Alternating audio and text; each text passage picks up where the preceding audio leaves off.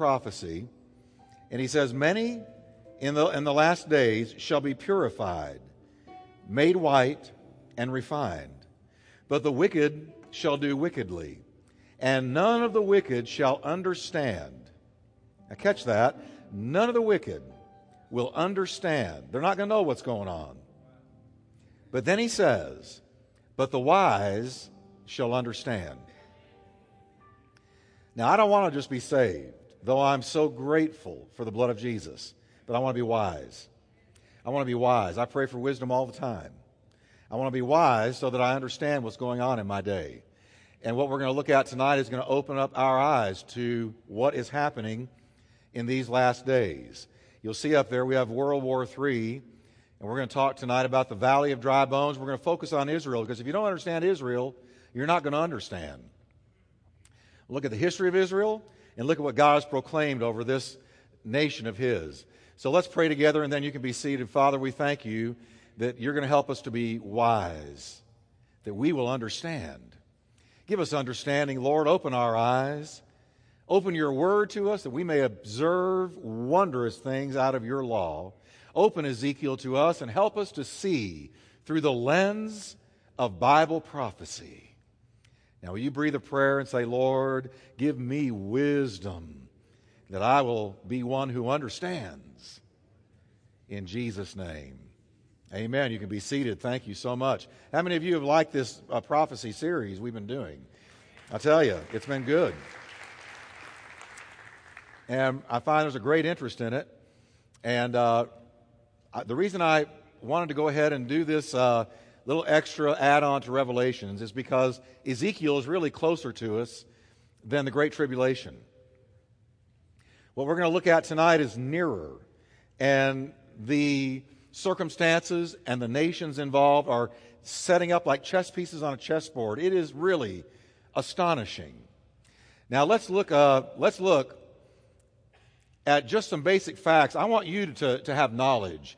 I want the people of this church to know their Bibles. I don't want you to be biblically illiterate. A lot of churches, they're saved as they can be, but they're illiterate. Do y'all know that? I don't mean can't read. I mean they're biblically illiterate. And that's one of the shames of our day. And I want you to be literate. I want you to know your Bible. And I don't want you to wake up and turn on the news and live in fear all the time. I want you to see God working. Amen? So the primary focus of Bible prophecy, and by the way, did you get the handout? Everybody get the handout? Anybody not get the handout? Uh-oh. How many want the handout? Uh-oh. What happened, Jeff? What are we going to do? Did y'all know there was one? What are we going to do? I want y'all to have this handout, and I want you to have it for your folder. So forgive us. Where did Joe go? We can sing a song or two. I want y'all to have it. I'm sorry. I thought we knew. I thought we had it. What? What? Okay. There is a minor charge. Maybe that's why you don't have it. I'll tell you what we'll do. Get it on the way out. All right? Get it on the way out. Add it to the folder that you've already got. And somebody tell Jeff he can relax. Will you tell him, Janine? Thank you. Okay, let me regain my focus. The third word in that sentence. How many of you are excited about Ezekiel now? All right, let's look at it. The primary focus of Bible prophecy, the crown jewel of Bible prophecy, is the land of Israel. End-time prophecy is no different. And one key theme of end-time prophecy is that God would regather His people into the land of Israel. Very important. As a matter of fact, that was one of the key prophetic events that took place in our generation. Massive, amazing fulfillment of Bible prophecy. Very key. We're going to look at it tonight. Let's look at a couple of choice passages that predict this event. Here's Isaiah 11:1. Look how God predicted through Isaiah that Israel would become a nation again. It shall come to pass in that day that the Lord shall set his hand a second time to recover the remnant of his people. And he shall set up an ensign, a sign for the nations, and shall assemble the outcast of Israel. And what does it say here? Read it with me. And gather together the dispersed of Judah from where? The four corners of the earth. You're going to understand that a lot more in just a little bit. Now let's look at Jeremiah 23, verses 6 through 8. Same thing, talking about the regathering of God's people into their own land. In his days, Judah will be saved, and Israel will live in safety. This is the name by which he will be called, the Lord our righteousness. So then, the days are coming, declares the Lord, when people will no longer say, as surely as the Lord lives, who brought the Israelites up out of Egypt. But they will say, as surely as the Lord lives, who brought the descendants of Israel up out of the land of the north, and from where, everyone? Out of all the countries where he had banished them. Keep that in mind. They were dispersed, and then they were regathered after centuries of time. Then what does it say that I've got underlined there? Then they will live where? In their own land. Prophecy. That's Jeremiah. Centuries and centuries before it ever happened. Now let's look back a little bit at the history of Israel. Very important here. Remember I told you, Israel is the crown jewel of Bible prophecy. What we keep our eyes on right now is the land of Israel. When you see news events about Israel, listen to it, watch it, because the eye of God is on that land. And we're going to see tonight how important Jerusalem is going to be and already is in our day. So let's marvel at Bible prophecy and God's ability to see the end from the beginning. In 70 A.D., just 40 years after Jesus was crucified, the Roman army burned down Herod's temple in Jerusalem. Jesus predicted it. You remember that? Mark 13, 1 through 2, it says, as he was leaving the temple, one of his disciples said to him, "Look, teacher," and he pointed to the temple. And he said, "What massive stones, what magnificent buildings." And it was an incredible structure. And Jesus said something nobody could believe. He said, "Do you see all these great buildings?" He said, "I'm telling you, not one stone here will be left on another. Every one of them will be thrown down." Well, they couldn't believe that. But Jesus said it because Jesus was God. And Jesus knows the end from the beginning. So he said, it's going to happen. Well, they found that hard to believe. But Luke's gospel is even more pointed. Look what Luke said in chapter 19. It says, when Jesus approached Jerusalem, he saw the city and he wept over it, saying, "If you had known in this day, even you, the things which make for peace." And boy, you can apply that to you. If you had known that God was going to bless you, heal you, if you had known the hour of your visitation and what would have brought you peace, but they did not recognize it. And then he says, "But now, since you didn't recognize the day of your visitation, they have been hidden from your eyes, for the days will come upon you when your enemies will throw up a barricade against you, and they are going to surround you, and they're going to hem you in on every side. And they will level you to the ground and your children within you. And they will not leave in you one stone upon another, because you did not recognize the time of your visitation." See, when God comes knocking, you better respond. Because there's an hour of grace and then there is an hour of judgment if you refuse the grace. Amen. Now, what happened? Well, Jesus was killed, crucified, and rose from the dead. And then when Titus conquered Jerusalem, he did it 40 years after the death and resurrection of Christ. 40 years after Jesus spoke those words, it was fulfilled. Titus tore down the temple and the other structures, stone by stone, until no evidence at all of any buildings remained. Just like the great prophet, the great teacher, the Messiah, Jesus Christ, had predicted. His demolition of the city left Jerusalem in complete ruin, and it initiated the dispersion of the Jews to the four corners of the globe. They were scattered. It was a stunning loss. It happened on August 29th in 70 A.D., and ironically, the very same day the Babylonians had burned down Solomon's temple 657 years earlier, when he burned it down and they were carried off into the Babylonian captivity in Daniel's day and Jeremiah's day. 657 years later to the day, the temple was torn down and destroyed again.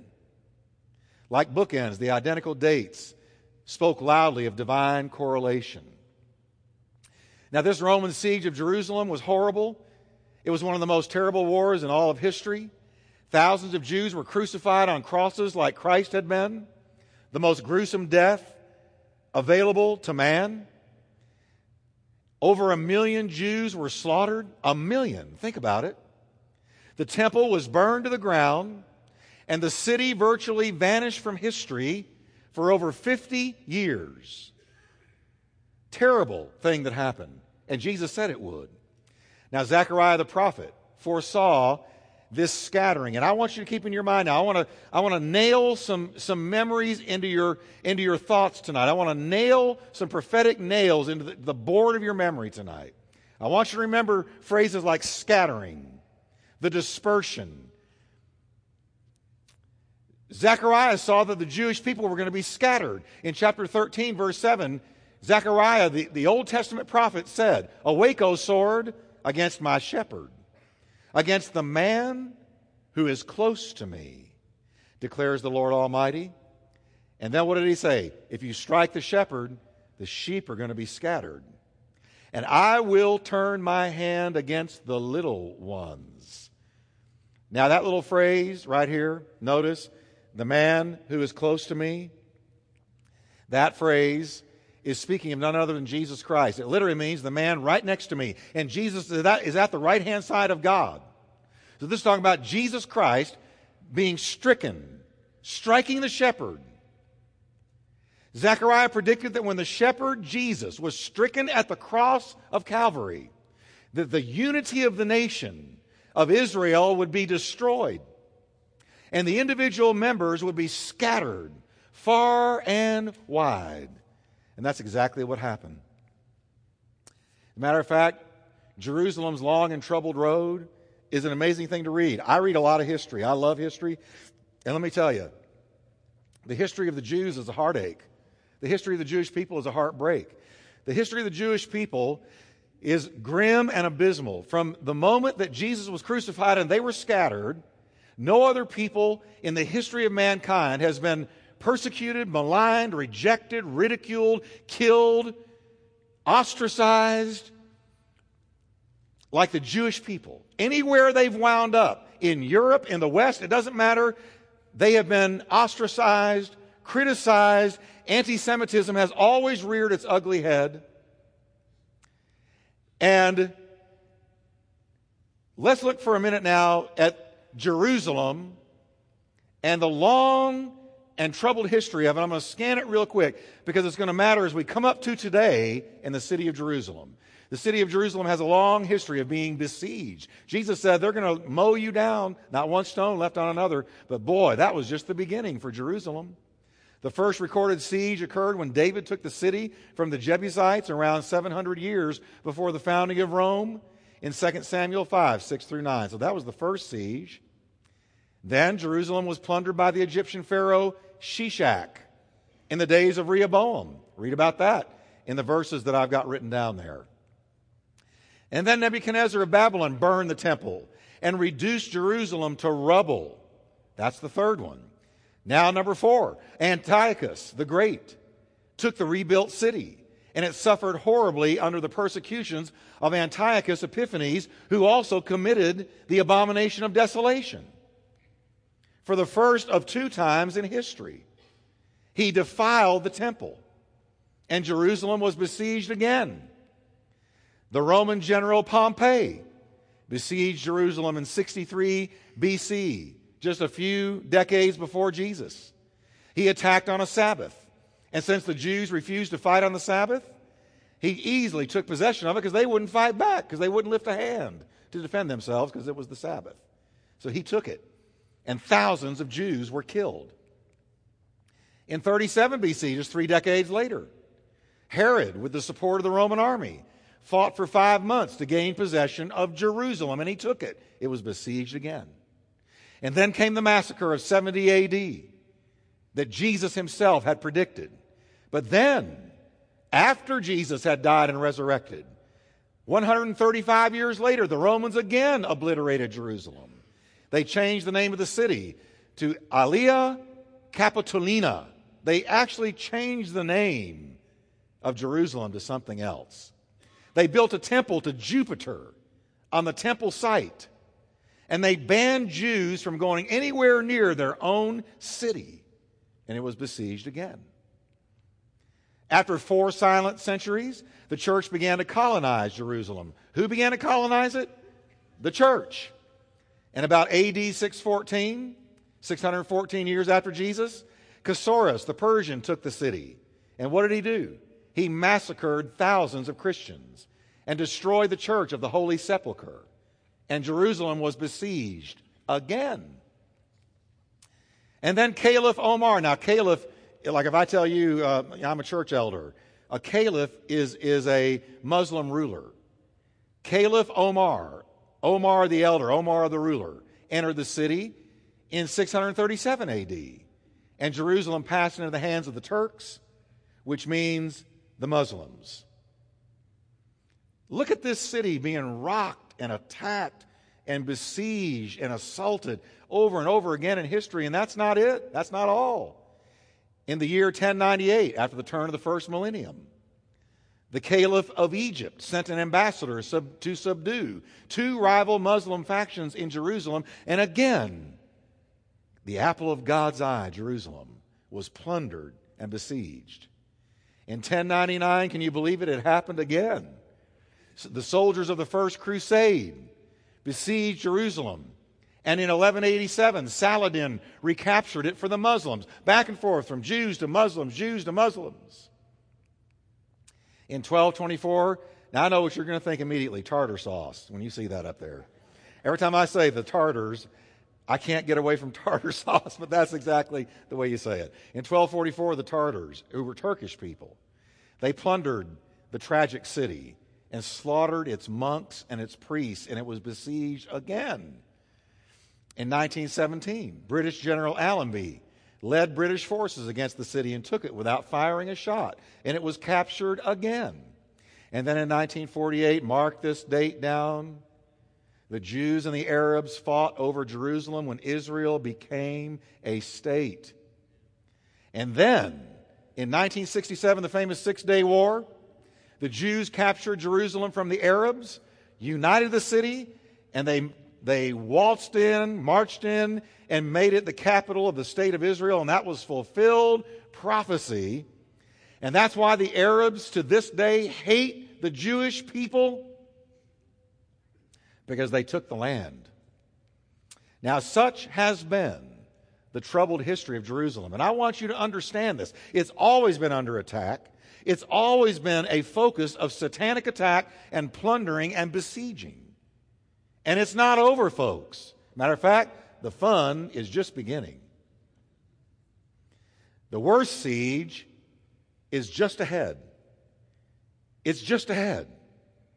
And we're going to see that tonight and next week and the week after. It's just ahead. The worst siege of all. 1948.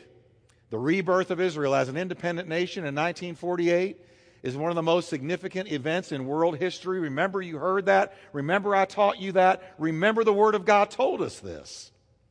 Never before in the whole history of the world has an entire race of people been without a homeland for 20 centuries, without assimilating into surrounding populations and fading away.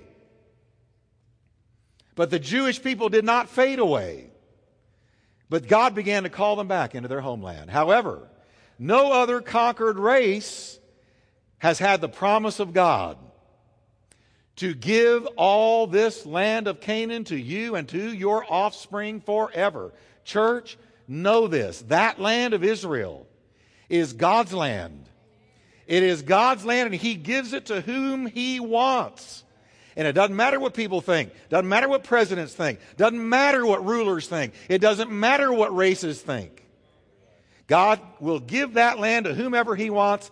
And I'm going to go ahead and say it. In Genesis 12, verse 1 through 3, that was the Abrahamic covenant and God's contract with the people of Israel, with Abraham's offspring, that the land of Israel was theirs. And that land matters to God. That's why when our presidents go over there and try to get them to give that land up, I fear for them and I fear for our country.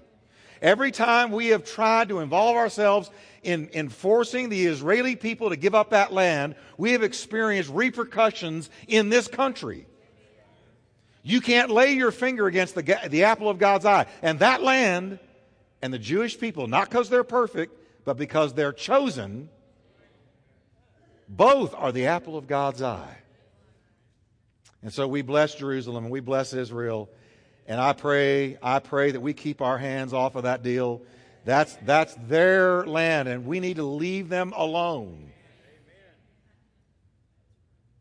I'm going to stop right there, or I'm going to get political on you. But now follow along. As we've seen, the Scriptures prophesy that Israel would be dispersed among the nations.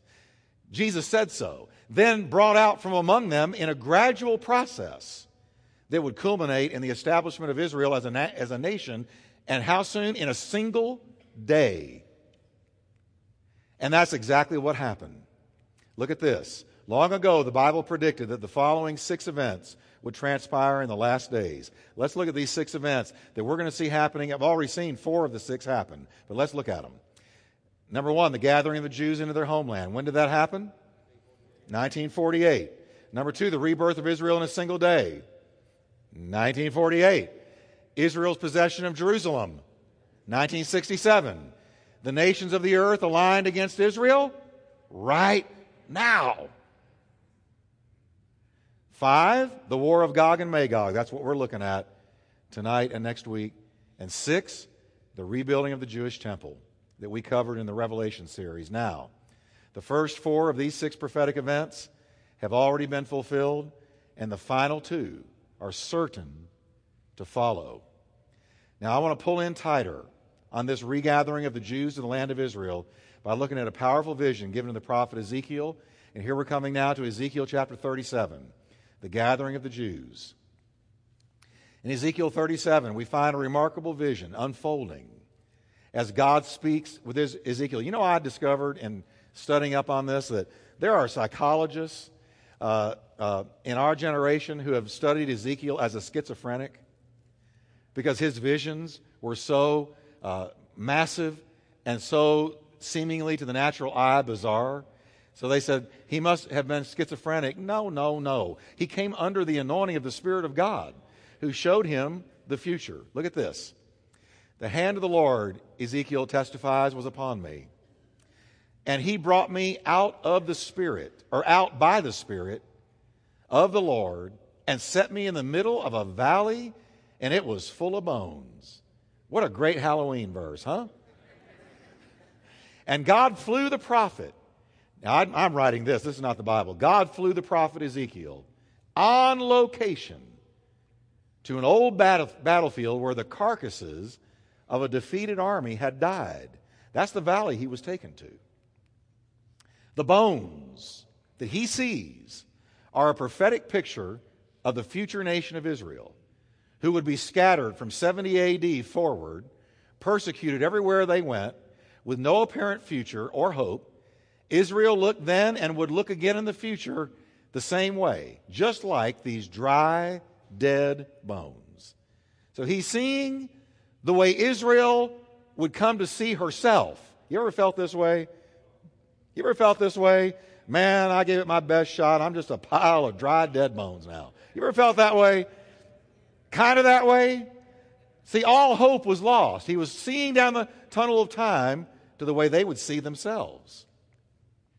Verse 2 says, He led me back and forth among them. So here's Ezekiel. He's walking around looking at skulls and bones, hip bones, leg bones, feet bones. He's walking amongst this battlefield of dry bones. And he begins to describe them. He says, man, they were very dry. They were dead. There were very many, very dry bones. It was a desert situation, kind of like Death Valley, if you've ever been there in California. Of course, all of California is kind of headed there now, but there was a time when Death Valley was the only place that looked that way. And, you know, when you get into a desert, Kathy and I went through a desert a few months back, going to Colorado. And there's no life. Well, there's life, but it's gnarly life. It's life that doesn't need much. It's snakes and lizards, but cacti, tumbleweeds, sand blowing around. It's not the kind of place where you want to build your home. It's kind of dry and dead and lifeless. Very dry. The bones were parched and bleached by the sun as he sees this vision. And then in verses 3 and 4, he says, He asked me, God asked him, Son of man, can these bones live? And he made a smart response. Oh, Lord, you know. I tell you, I know preachers that talk to dry bones every Sunday. I'm thankful I'm not one of them. And they have to believe that those bones can live. I mean, I'm real thankful I'm not one of them. There have been a few times I got invited to preach in places like that, and I can't imagine doing it every week. Dry bones staring at you. Nothing behind those eyes. No amen. No life. I said, get me back to my congregation where they say amen, and every once in a while they even jump up. They're alive. See? Now, only you, the prophet, says, could do such a thing. Lord, if these bones can live, only you can do it. Then he said to me, Son, I want you to prophesy to these dry, dead bones. And I want you to talk to them. Only God will tell you to talk to something dead. He said, dry bones, hear the word of the Lord. Boy, I love that. And I want to say that to the whole backslidden church in America. Dry bones, hear the word of the Lord. Well, I'll tell you, I could park right there for the rest of tonight, but I got to move on. But that's what our church in America needs to hear. Hear the word of the Lord, dry bones. God literally tells the prophet to preach to lifeless bones. But then he informs Ezekiel how they will live again. This is what the sovereign Lord says to these bones. I will make breath enter into you, and you will come to life when I breathe on you. Hallelujah. You know that's talking about the Holy Spirit. It was the Spirit of the living God, the breath of God, that would bring life to the dead bones. God didn't stop there. He said, I'm going to attach tendons to you and make flesh come upon you and cover you with skin. I'm going to put breath in you and you will come to life. And then you're going to know something, that I am the Lord when I bring these dead bones to life. You're going to know that I'm the Lord. Now, God begins with the spirit man. Notice this. He begins with the spirit man in people. He breathes the breath of life into our souls. Then he begins working from the inside out. Satan works from the outside in. God works from the inside out. All right? So I prophesied, Ezekiel says, as I was commanded. And as I was prophesying, there was a noise. Hallelujah. This is a revival verse. As I prophesied, there was a noise, a rattling sound. And the bones came together, bone to bone. I looked, and tendons and flesh appeared on them, and skin covered them. And when was all this happening? When he was prophesying, live, live, live, live. But there was no breath in them. And then he says, and then I wrote here, when God moves in revival, you know what, folks? There's always a rattling and a shaking noise. When he moves in revival, he rattles your cage. He shakes you up. Some people that pray for a move of God don't know what they're praying for. Because when God begins to move, he's going to shake you up. He's going to rattle your cage. Notice the bones began coming together bone to bone. I couldn't help but think about this when I read that. When God moves in revival and restoration, the Baptist bone gets connected to the Methodist bone. I couldn't help. And the Pentecostal bone gets connected to the Lutheran bone. And the Catholic bone gets connected to the Protestant bone. And you know what you find out when God moves in revival? That all pretense and all division melt away, and the blood-bought church joins hands.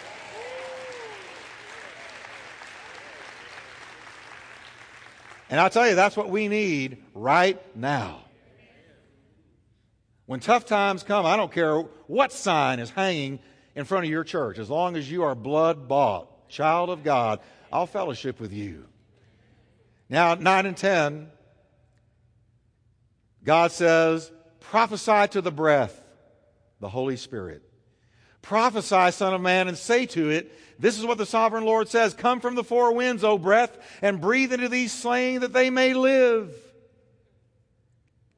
So I prophesied as he commanded me, and breath, now that's the Holy Spirit. Breath entered them. You're not alive until the breath of God enters you. You're not alive. You're a dead bone walking around. You're lifeless. Jesus said it. And he said, this is the way people are born by the Holy Spirit. It's like the wind. You don't know where it's coming from or where it's going. So it's the same way as those that are touched by God and saved and filled with the Spirit. They didn't see it coming, and they don't know where it's going after that. But suddenly the Spirit of God moves on their life. And those who were dead are made alive by the breath of God. That's why I was preaching Sunday. We need the Holy Spirit to move. We need to see the Holy Spirit moving in this city and in this country again. We need to prophesy to the breath and say, move, O breath of God. Move, O breath of God. Look what happened when the breath of God, the Spirit of God, moved. So I prophesied as he commanded me, and the breath entered them, and they came to life and stood up on their feet. And what were they? Defeated, lifeless bones? No, a vast army. What made the difference? The prophesied word of God and the breath of the Lord, the Spirit of God. It was when the breath of God's Spirit came into them that they stood up, a vast army. Verses 11 to 14, then he said to me, Son of man, these bones are the whole house of Israel. They say among themselves, our bones are dried up, and our hope is gone, and we are cut off. There's no more hope, no more future. It's over with. We might as well die. We are dead. Therefore, Son of man, you prophesy to them. This is what the sovereign Lord says, children of Israel, my people. I'm going to open your graves and bring you up from them. And what does it say, everybody? I will bring you back to the land of Israel. Then you, my people, will know that I am the Lord when I open your graves and bring you up from them. Woo, God is powerful. Our God is a mighty God. Our God is an awesome God. Our God is a powerful God. I will put my spirit in you, he says to the children of Israel, and you will live. And what does he say? I will settle you, read it with me, in your own land. Then you will know, I'm the Lord, and that I have spoken. I have done it, declares the Lord. Now we can look at the Bible's ancient prophecies today. This is one of the great affirmers of the Bible being the Word of God. That long after all the events have been laid to rest, and come to pass just like God said they would, you can look and see the accuracy of the Holy Spirit's words. What did Peter say? No prophecy ever came from man's own initiative. When men spoke for God, it was the Holy Spirit that moved them. So the Bible in your hand is inerrant. It is error-free. And prophecy is one of the great ways to affirm that and know that. Israel became a nation in a single day. The man standing up there in that picture is David Ben-Gurion, and he was the one that signed the documents and the first Israeli prime minister when they were born as a nation in a day. Look at this. God foretold long ago that after he brought his scattered people out from among the nations, he would declare them to be a nation in one single day. One 24-hour period.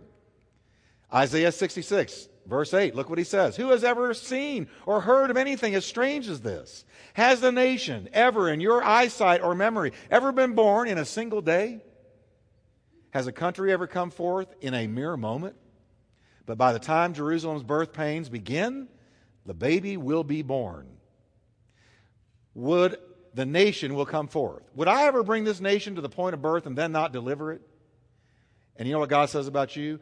Would I bring my purpose for you to the moment of birth and not deliver it? Great question. Now, no, I would never keep this nation from being born, says your God. And this is exactly what happened on May 14th, 1948, having been brought to the brink of extinction by the horrors of the Holocaust, facing persecution around the world and surrounded by their enemies. The Jewish people gathered together in Israel and declared themselves a nation in a single day, just like the prophet had said. The United States recognized Israel as a nation on that same day. And Israel's victories in the wars since then. The Arab people, God bless them. God loves all people and I love all people. But they still can't figure out how they did not win those battles.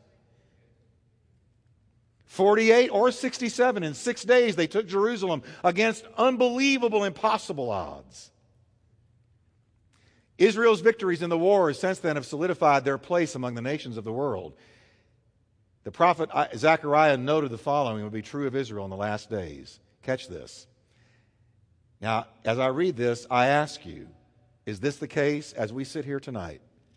And this is Zechariah centuries and centuries ago, centuries before Christ. Here's what God says. I'm going to make Jerusalem and Judah like an intoxicating drink to all the nearby nations that send their armies to besiege Jerusalem. Look, on that day, I'll make Jerusalem a heavy stone, a burden for the world. None of the nations who try to lift it will escape unscathed. Can I ask you tonight, is Jerusalem a burden to the world right now? Oh, every single day of our life.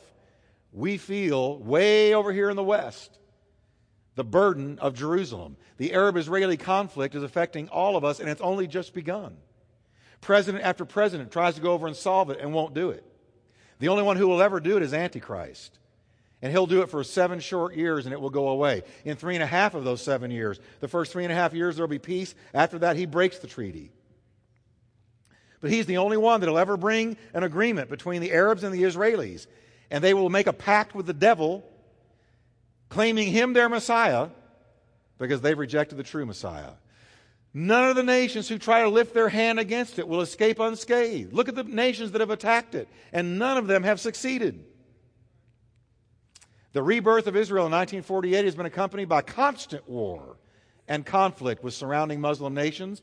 The main focus of world attention today concerns Israel's relationship with its neighbors. Just as God foretold, Israel has become a burdensome stone for the world's political leaders. The majority of the Islamic countries surrounding Israel, and don't miss next week because it's going to blow your mind how accurate Ezekiel was. He nailed every nation that right now is breathing down Israel's neck and threatening to destroy her. But look what it says.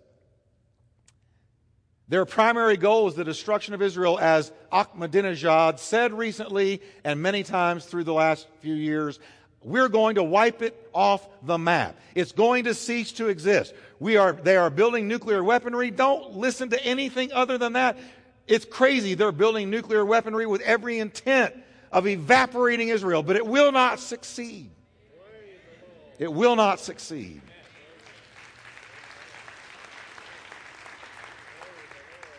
You know why? Because God has made it clear that Israel is here to stay. And Jesus is going to rule the world from Jerusalem. So it's not going to be wiped out. Well, I think that's enough for you tonight. I'm going to give you a sneak peek at next week. As we'll see next time, in the last days, Russia and a coalition of Muslim nations, led by Iran, will gather a horde of armies in an effort to wipe Israel off the map. Israel will appear defenseless. It'll look like they're hopelessly outnumbered in the face of this massive invasion force with none of its worldly allies willing to come to its defense. They are alone in the world. And I ask you, are they not virtually there now? However, God is Israel's greatest ally. God, not America, God. And he vows to make his presence known to the entire world by supernaturally destroying the armies that are arrayed against Israel. Look what he says. Look what he says. Therefore, son of man, prophesy against Gog. I'll tell you about Gog next week. Give him, just don't name your boy Gog. For a lot of reasons. Give him this message, that is Gog. Give him this message from the sovereign Lord. When my people are living in peace in their land, you will rouse yourself. You will come from your homeland in the distant north, that's Russia, with your vast cavalry and your mighty army, and you will cover the land like a cloud, the confederacy of nations. This will happen in the distant future. Ezekiel said, the distant future from me. I will bring you against my land as everybody watches. In my CNN, ABC, CBS, as everybody watches. And my holiness will be displayed by what happens to you. All the nations are going to know that I am the Lord. Now, why is this important? Jesus told his disciples the primary sign of his soon return would be the restoration of Israel. Jesus said these words. Listen carefully. Learn a lesson from the fig tree. When its buds become tender and its leaves begin to sprout, you know without being told summer is near, don't you? Just so, when you see the events I've described beginning to happen, you can know that his return is very near, right at the door. I assure you, this generation will not pass from the scene before all this takes place. Heaven and earth will disappear, but my words are going to stick around forever. Amen. The fig tree Jesus refers to is Israel. It's been 6 decades since Israel was once again declared a nation against all worldly odds. What's a generation? I think it's a generation is somewhere around 70 years. How long do men live? According to the book of Psalms, 70, and if God's good to you, 80. But the age of men is about 70 to 80 years, and there you have generations going by. Jesus said the generation that sees the rebirth of Israel as a nation will see all these things come to pass. Jesus promised the generation which witnessed fulfillment of this prophecy would not die off till all this came to pass. Given the past credibility of the Bible and God's Son, Jesus Christ, we should fully expect these events to come to pass. What this means is that Jesus is going to return soon within this generation. A wise person will prepare accordingly. You plan like he's never coming back, but you live like he's coming back before you get home tonight.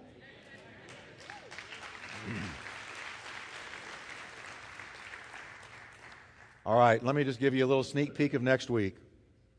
And the word of the Lord came unto me, saying, Ask at the same time, and God shall come against the land of Israel, saith the Lord God, that my fury shall come up in my face. For in my jealousy and in the fire of my wrath have I spoken. Surely in that day there shall be a great shaking in the land of Israel, so that the fishes of the sea, and the fowls of the heaven, and the beasts of the field, and all creeping things that creep upon the earth, and all the men upon the face of the earth shall shake at my presence, and the mountains shall be thrown down, and the steep places shall fall, and every wall shall fall to the ground. I'll show you the rest of that next week. Next week, I love saying this, the final jihad. Do you know there's going to be a final one? Let's stand together, can we?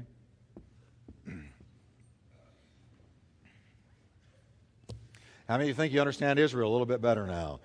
It is the crown jewel of Bible prophecy. Keep your eyes on that land. Let's pray. Father, we see the history of your land, Israel, Jerusalem, and how through Israel and Jerusalem, via the Messiah, all the nations of the earth have been blessed. There's not a nation, Lord, that has not been affected by the gospel and that does not contain saved people, redeemed. But Lord, we know that we are standing on the precipice of tumultuous, perilous times. And yet, Lord, I know that your Spirit is preparing your people. And you have given us these words that we would be wise and understand what is happening in our world today. Now, once again, we pray, Grace Turning Point Church and every church that preaches Jesus Christ to win a multitude of souls. For surely, Lord, the time is short.